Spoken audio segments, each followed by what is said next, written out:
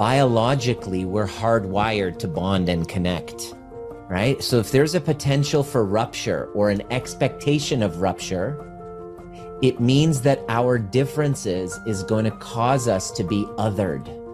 But more importantly, if let's say you and I are dating and then you know that I'm upset with you, what happens to your system? I did something wrong. And what that means is rupture means isolation.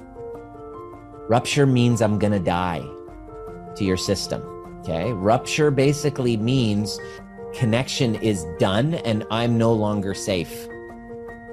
You get what I'm saying? And that's a deep ancestral wound because we need to belong in order to survive.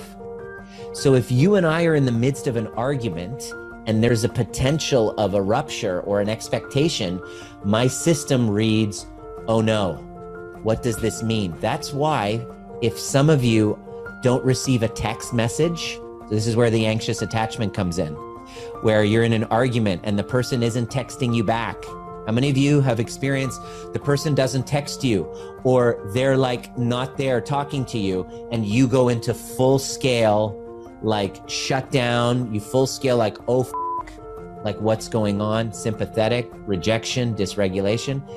Because let's just acknowledge that rupture means threat on both parties. So it's not just the woman that feels this way. Because while you're feeling like the victim to the bully, the other person is feeling the same way. The rules are, I regulate myself first to really understand what's happening in your system first so that you can be compassionate. That's what the rule is.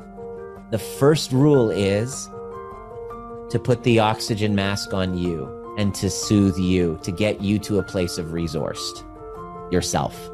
That's the rule. And how do we do that is by first acknowledging what's happening in your system when there's a rupture.